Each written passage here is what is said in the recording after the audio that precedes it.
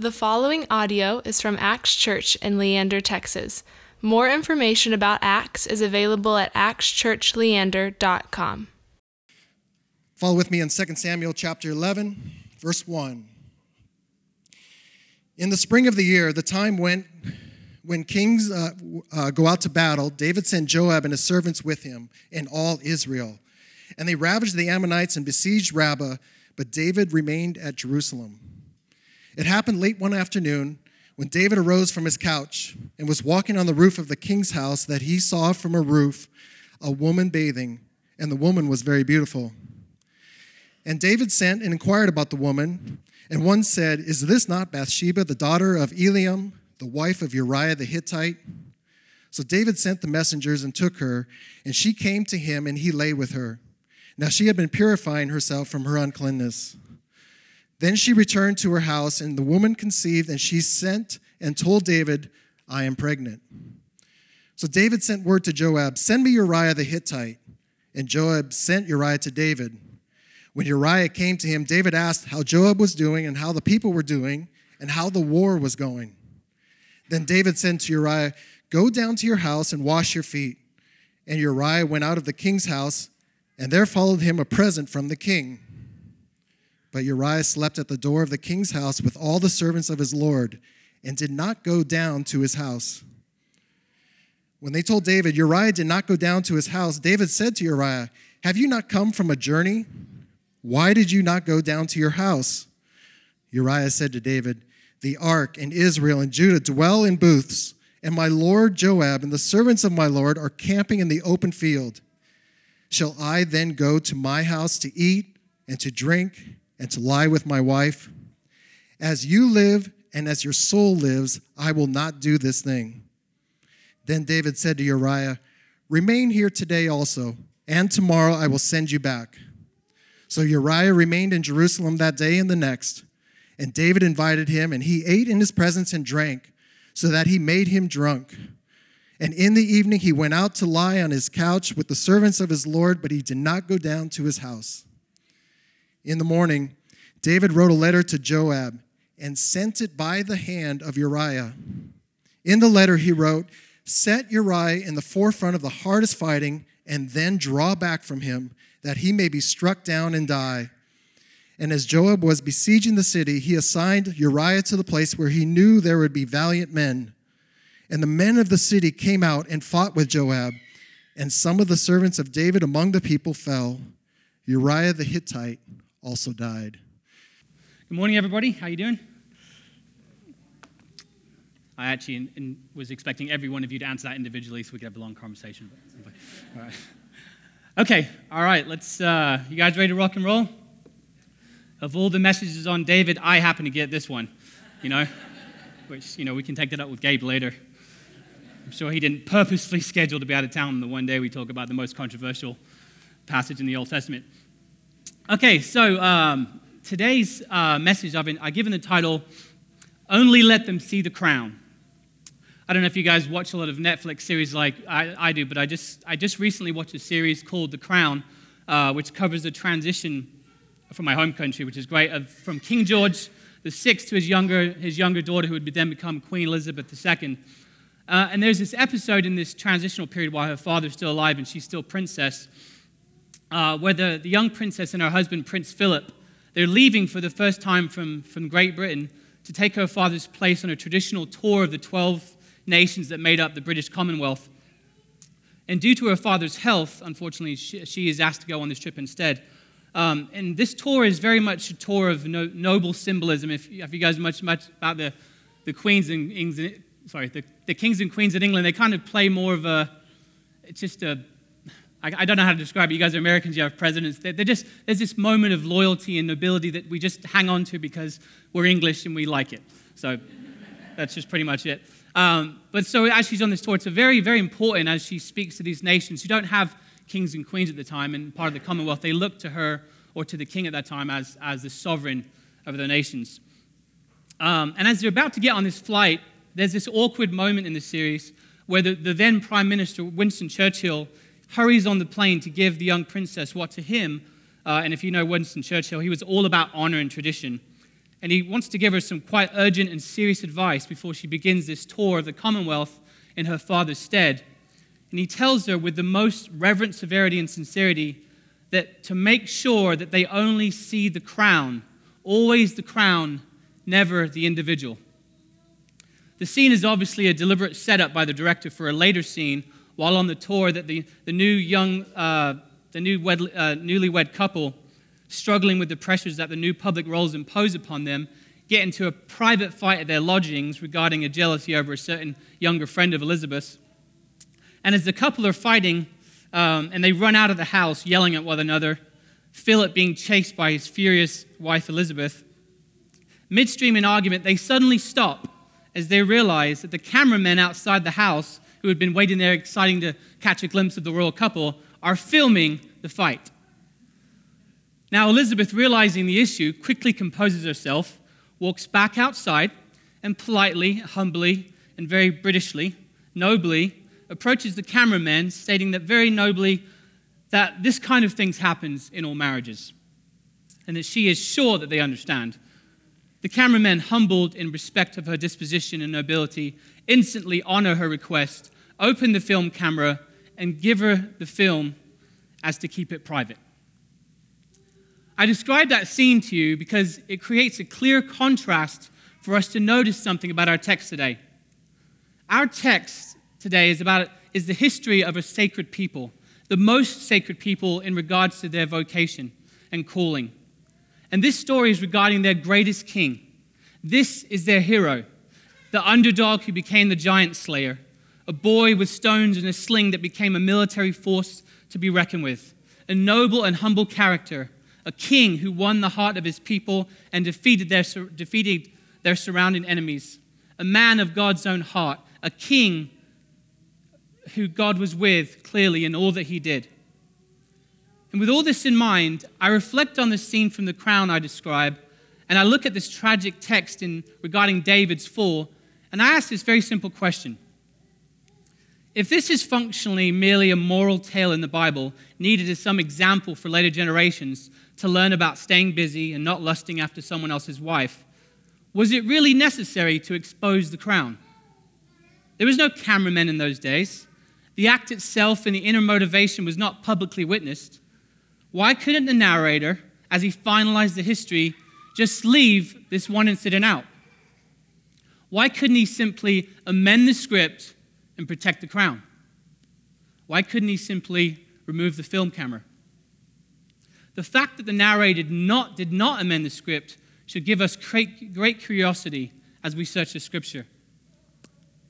So I want to frame this sermon around three things I believe the narrator seems to be wanting his reader to focus on in this story, so that we might start to understand why that this tragic and horrible incident couldn't simply be amended out. Despite what this text is infamously known for, I want to argue today that the specific sin of adultery does not actually seem to be the primary point being highlighted in the story. Rather, the narrator seems to be primarily drawing out our attention in this tragedy-filled soap opera to something else that's going on in order to bring about a contrast between Israel's culture and Israel's God. Which is why my points in this sermon on sin are framed not around the actions of the people involved, but rather around God himself. I believe the narrator works through artful literary technique so that in this story all would see that Yahweh was a God who first sees the sin above culture, who demands justice for sin beyond culture, and lastly, who brings an end to sin through culture. So on to the first point. Yahweh is a God who sees the sin above culture. The sin above culture. What do I mean by that? Well, to answer that, we need to recognize the difference of how our modern culture understands moral conviction and compared to the ancient culture that we find in Scripture. For time, I'll oversimplify it like this. We as modern Westerners are primarily a right and wrong, guilt, innocent-based culture, summed up in the classic parenting term, you should know better. Biblical culture, however, is primarily an honor-shame-based culture, summed up in the term, "You brought shame upon the family." For our purpose, we need to focus on where moral conviction primarily comes from in these two cultures. In the Western right-wrong-based culture, it is introspective. We expect that guilt and conviction should come from within the individual. In shame-based cultures, however, moral conviction primarily comes from the community. We in the West have been bathing for centuries, however, in a culture of celebrated radical individualism, the Marlboro Man. And with that comes the assumption that moral conviction comes primarily from within the individual. We pride ourselves and we commend our children on recognizing right and wrong and for making the right choice with wisdom within themselves. So in a story like this, we are trained by our worldview to be tuned in to the personal sin, and we are looking for the person to have remorse, to be plagued with guilt from within, self-conviction. If there is none, then we blame solely the individual for not responding to inner conviction. However, we are unaware of how different this is to shame-based cultures which the scripture comes from.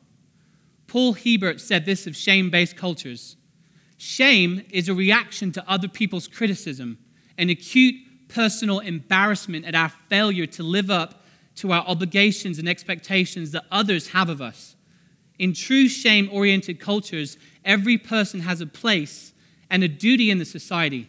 One maintains self-respect not by choosing what is good rather than what is evil, but choosing what is expected of one." Randolph Richards, it's a backwards version of his name, made this important distinction regarding shame-based cultures. And this is very important, so listen carefully. In a shame culture, it is not the guilty conscience, but the community that punishes the offender by shaming him. So now with this concept in our minds, it will be quite clear to see that the theme of honor and shame saturates this story about David from start to finish. And we have to be on the lookout for that.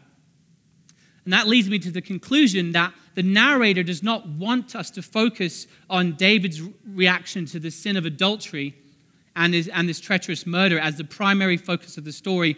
Rather, the focus is actually on Israel's response as a nation to David's sin, in contrast to God's reaction to David's sin. That is the primary point that the author wants us to see.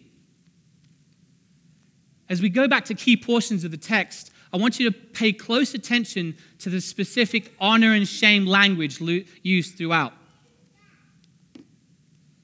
So I'm going to just reread a couple of passages back from that we've already gone through, just for you to pay attention to this honor-shame language. So in the beginning of verse 1, it says, "It came about in the spring, at the time that kings go out. David sent Joab and his servants with him and all of Israel. They ravaged all of the Ammonites and besieged Rabbah, but David was remaining in Jerusalem." The very first line of the story is designed to focus on shame. The narrator is trying to get your attention with this language that this is a story primarily about shame. The cultural role and expectation is that this is the time that kings go out, but David was remaining in Jerusalem. Do you see the contrast there? Is to set you up straight away to see the shame of the whole story. The narrator lets us know straight out the gate what's coming our way, that this whole story is going to be about shame. So we go on. It happened that late one afternoon that David got up from his bed and walked about on the roof of the king's house, and he saw a woman bathing on her roof. Now the woman was very beautiful. David sent and inquired about the woman, and someone said, "Is this not Bathsheba, the daughter of Eliam, the wife of Uriah the Hittite?" Now, I'm not going to spend too long on speculating the opinions of why Bathsheba happens to be bathing on the roof. However, it is worth noting that certain scholars note that in ancient cultures, people were cognitively aware of their position to the place of power. David can obviously see Bathsheba, so he's at his palace. It's not obviously far.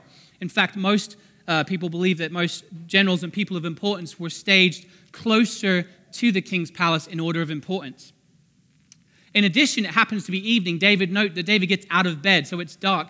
Now, we don't have electricity in these days, so obviously Bathsheba has set enough light for someone to be able to see her quite well from the king's palace, which could be argued, and I'm not going to insinuate this, but it could be argued that Bathsheba may have intended to be seen by the king. She was obviously cognitively aware of her position to the palace, and you would really be naive to not be cognitively aware of where you were to the seat of power in that day.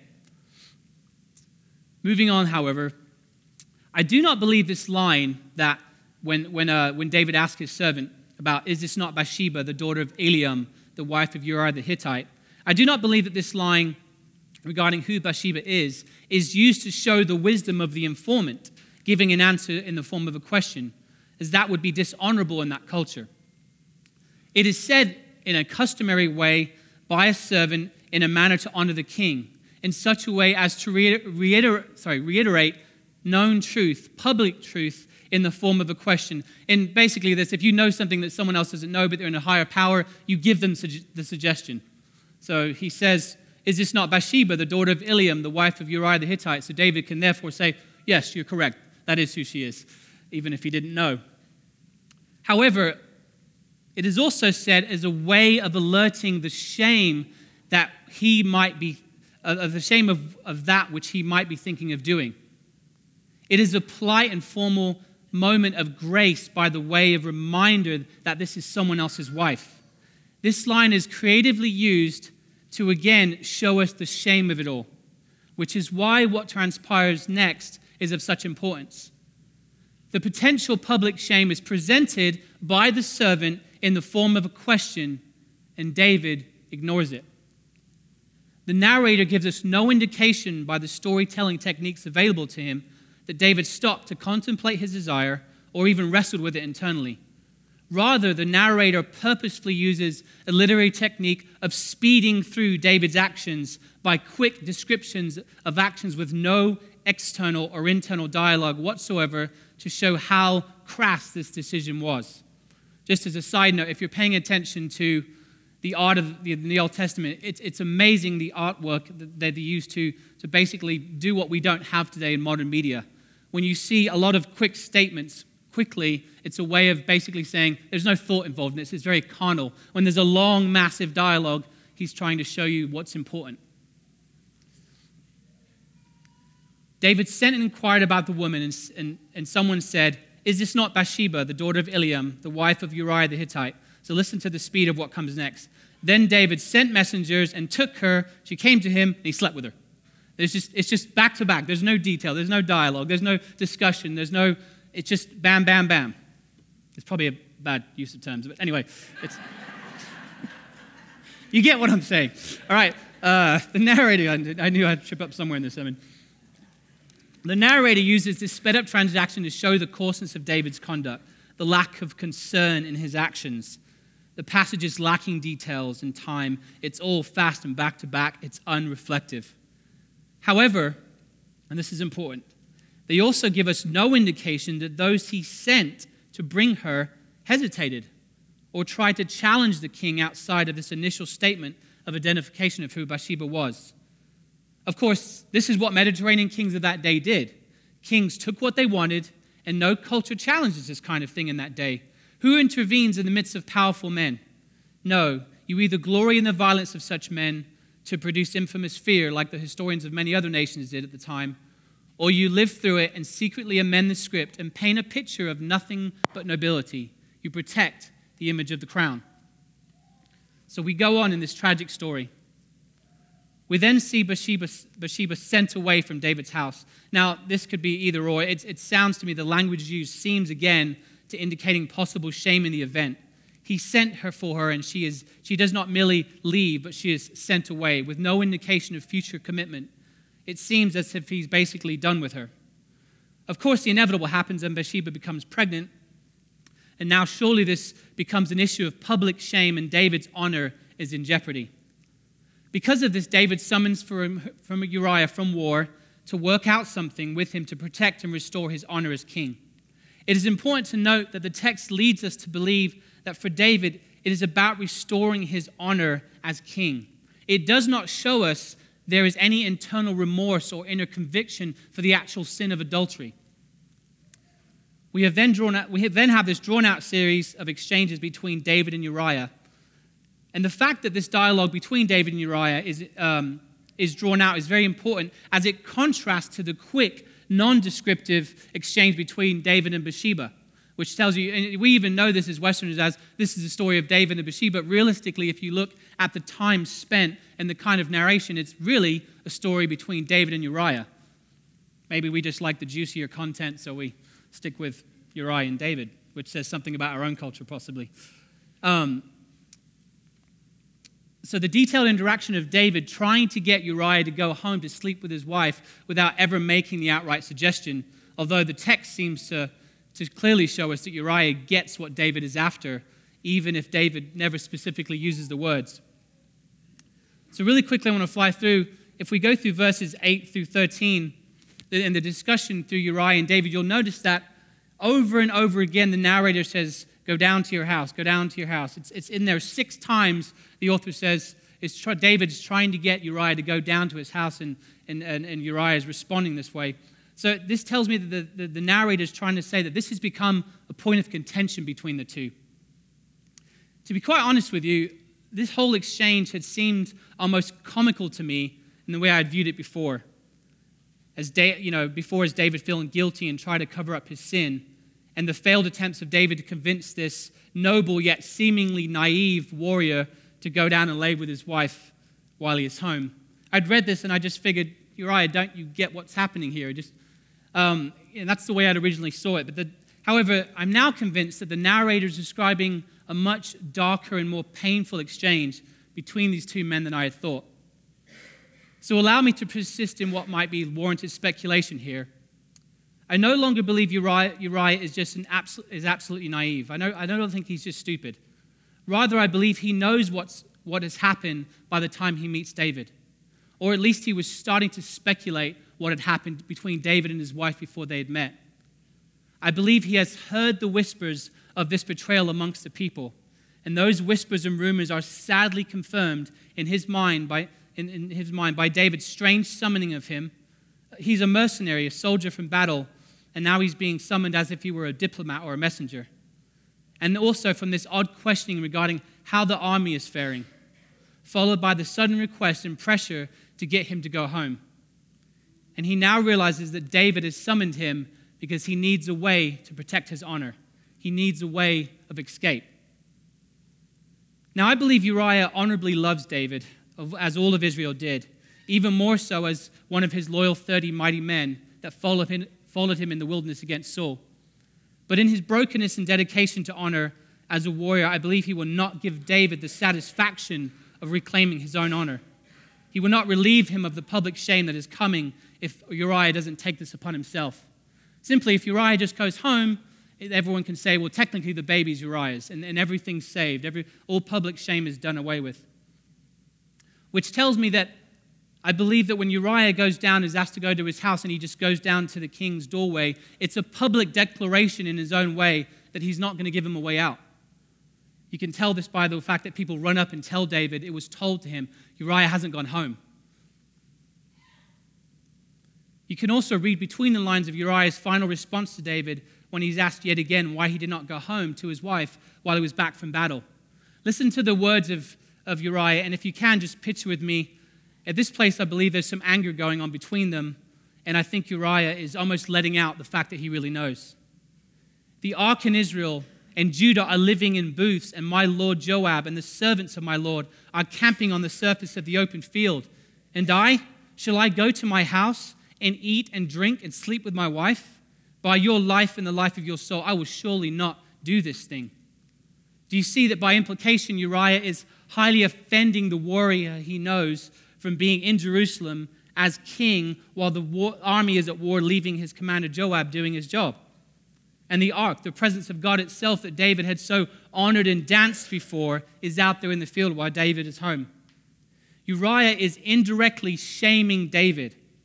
What makes all of this more tragic is how much Uriah's honorable language to David actually resembles the same honor that made us fall in love with David in the first place. I don't know if you guys remember when you're reading about David and he sends the troops over the battlefield to get the water, and they come, or he says, I just wish I had a glass of water from my homeland, and the two men go and bring it back, and David is just so honorable. He pours out the water and says something to the effect of, how could I drink this when you sacrifice your life? It's just uncannily ironic how similar the honor of Uriah is in this situation. And I think the narrator is making that contrast to us to see how far David has fallen. The story goes on in this sad tragedy that David sends a letter commanding Joab to put Uriah in the place of death. And Joab complies.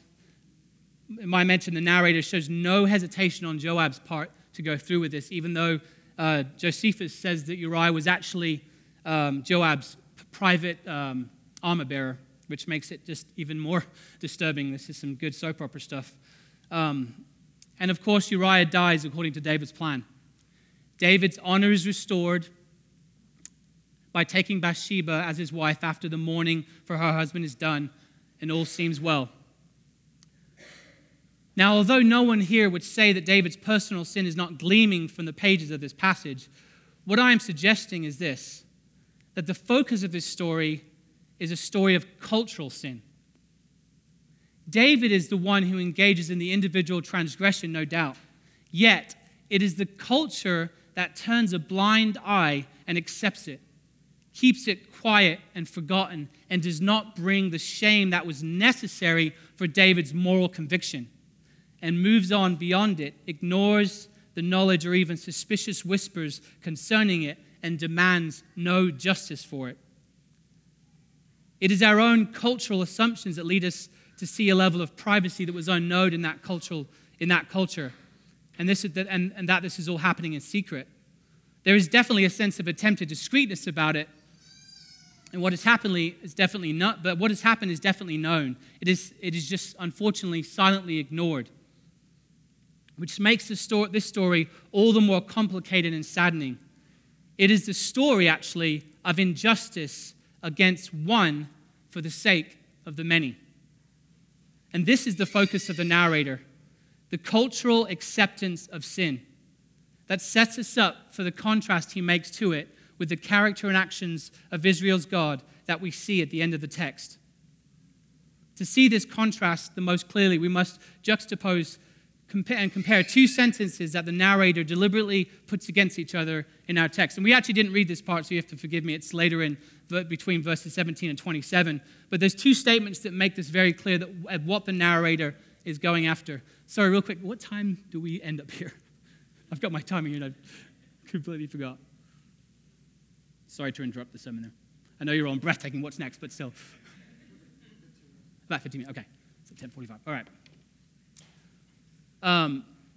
So basically, and as I said before, if the Old Testament writer had the use of video editing, I think these two passages that I'm about to read to you would have been played back to back in slow motion. But because he doesn't have that, he uses in what they only had in that day, which was a play of words. So basically, no slow motion. Let's use the play on words. He takes one sentence that David says to Joab after he's instructed him to kill Uriah, and then he personally interjects as the narrator to provide us with the personal view of God on the matter using the exact same sentence. It's a play on words to get our attention. Listen to this exchange between David and the messengers sent to and from Joab, his commander, who has complied. The messenger said to David, "Because the men overpowered us, the men came out to the field, but we were forced back to the entrance of the gate. The archers shot at your servants from atop the wall, and some of the servants of the king died. Your servant Uriah the Hittite also died." Then David said to the messenger, Thus you shall say to Joab, "Do not let this matter be evil in your eyes. Now one and then another, the sword will devour."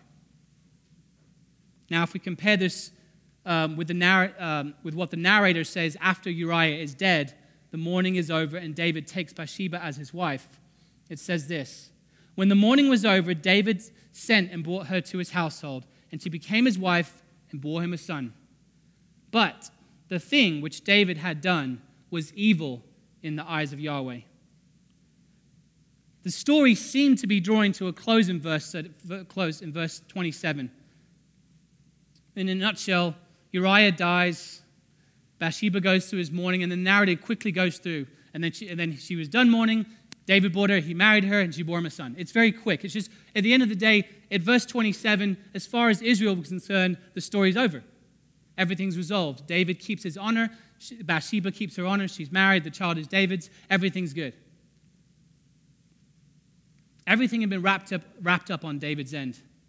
This unjust event had happened. Uriah was dead, Bathsheba had mourned, and now David took her as wife, and the son can be claimed as his. In the eyes of society, everything was able to continue. Honor was intact, at least on paper. Now everything can get back to the way it was. Problem solved.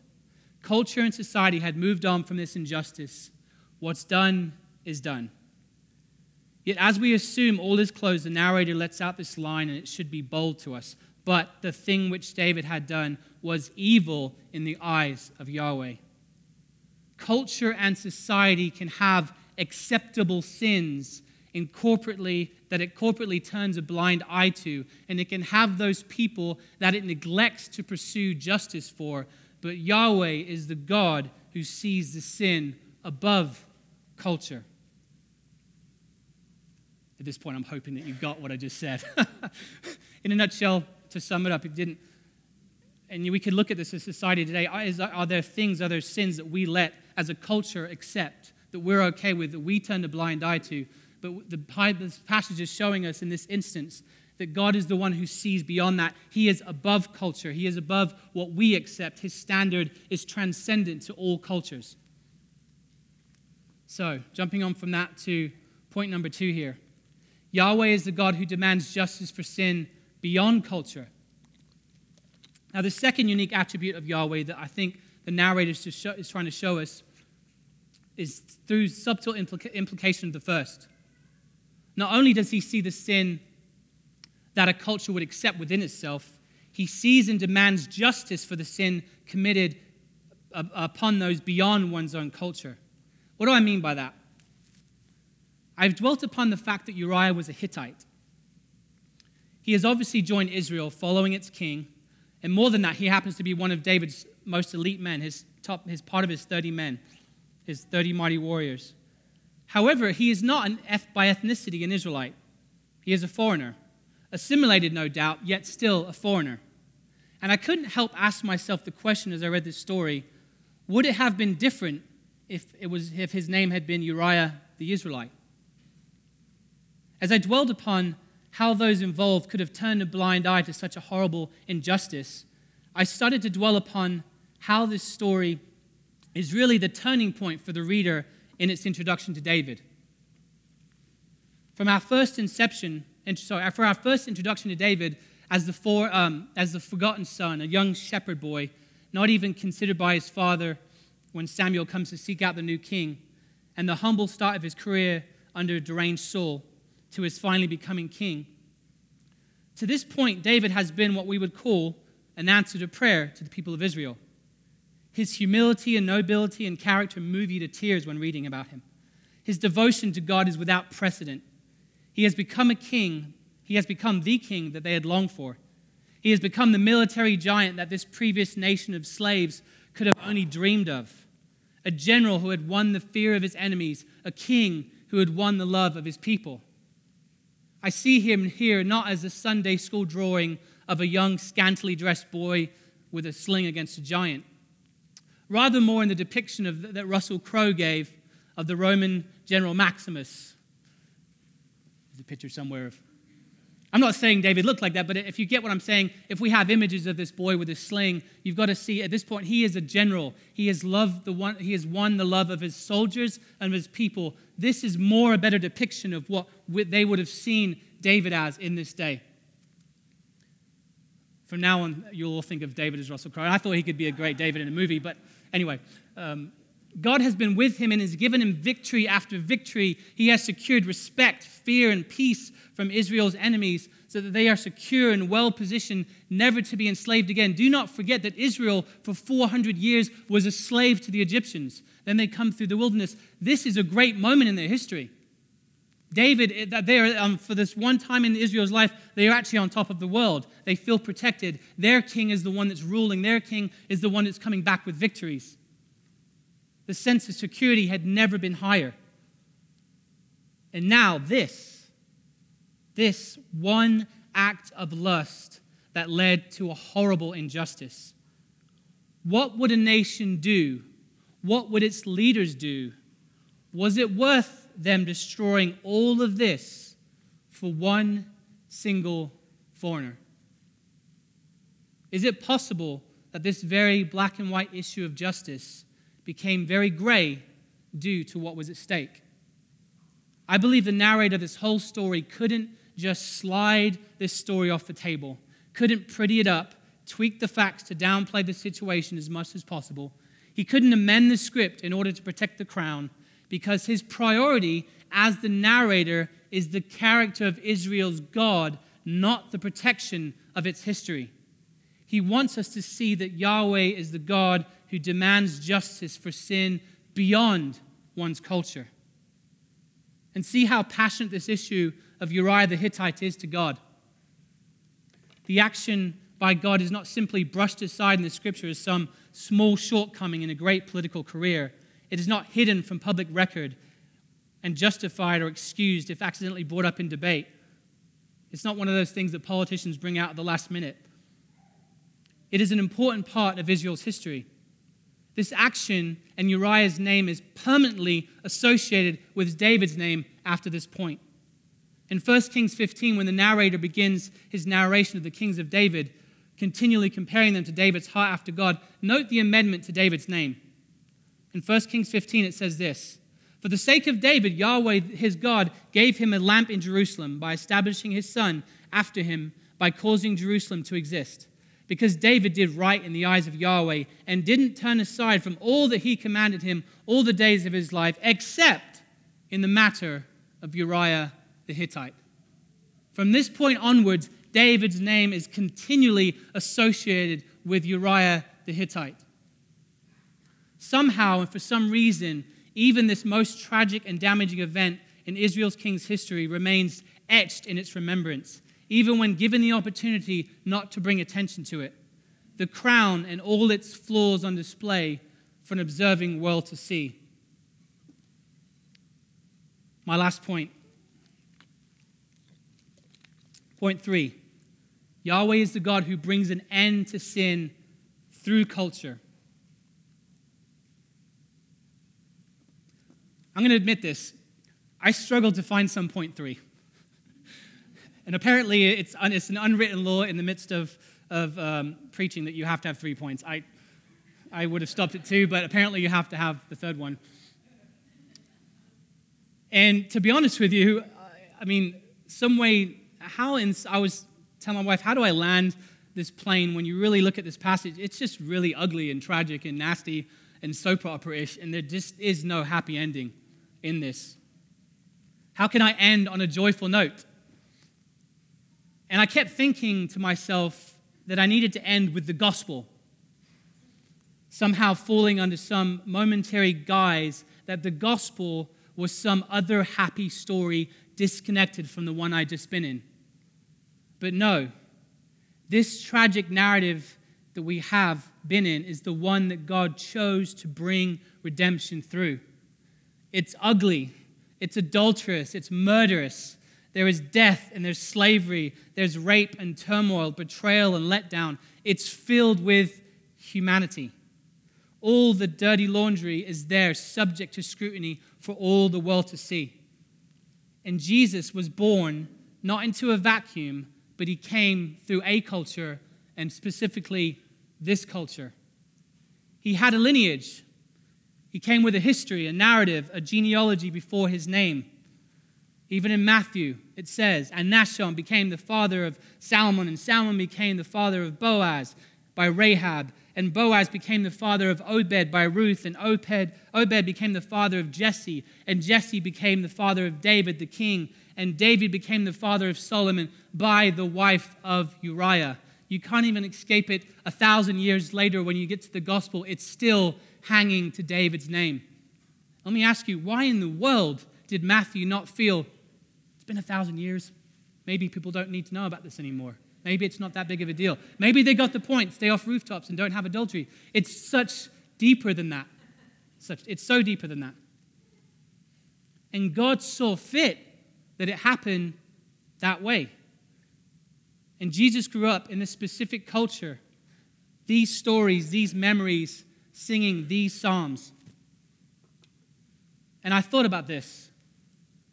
Jesus would have grown up reading and feeling maybe that moment that Uriah felt.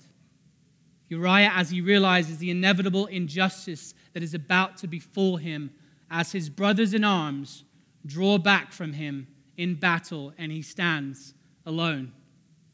Jesus would have read this story of injustice against the one for the sake of the many.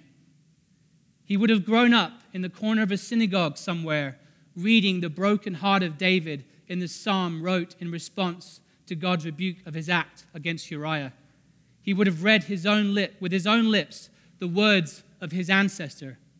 Blot out my transgressions, wash me thoroughly from my iniquity, and from my sin cleanse me. For I myself know my transgressions, and my sin is ever before me. Against you, only you, I have sinned and done what is evil in your eyes, so that you are correct when you speak and blameless when you judge. Behold, you delight in truth in the inward parts, and in the hidden parts you make me know wisdom. Purify me with hyssop, and I shall be clean. Wash me, and I shall be whiter than snow. And somehow, sitting there in Nazareth under Roman occupation, Jesus, knowing in his bones, sensing in the words, feeling this call that he must someday be part of the making right of all of this wrong, bringing an end to all of this tragedy, believing as his ancestors that Yahweh would be faithful to his covenantal promise, even to a broken David, to give his descendant an everlasting kingdom. We can find hope in the mess of all of it today. The mess of our history as a nation, as a people. For the God we serve, Yahweh, is the God who brought the one who would bring an end to sin through a culture full of such same tragedy and pain. And he does not want the world to only see the crown, but rather all the tragedies and mess, so that they may see him bear it all upon himself, and by that redeem all things, and put all things right again. If I just end in prayer. Father, we come to you as Yahweh, the God that we see in Scripture. And you didn't give us a very nice, polite book. You didn't give us a very nice, politically correct, beautiful, free of sin book. You gave us one full of what we know to be reality, the mess of humanity.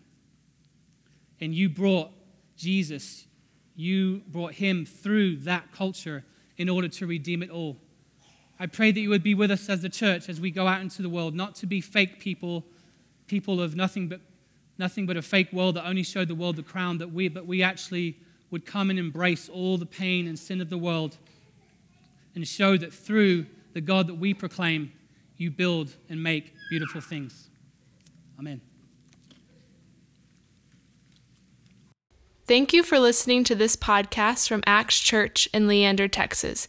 Feel free to share this message with others and stay connected with us at actschurchleander.com.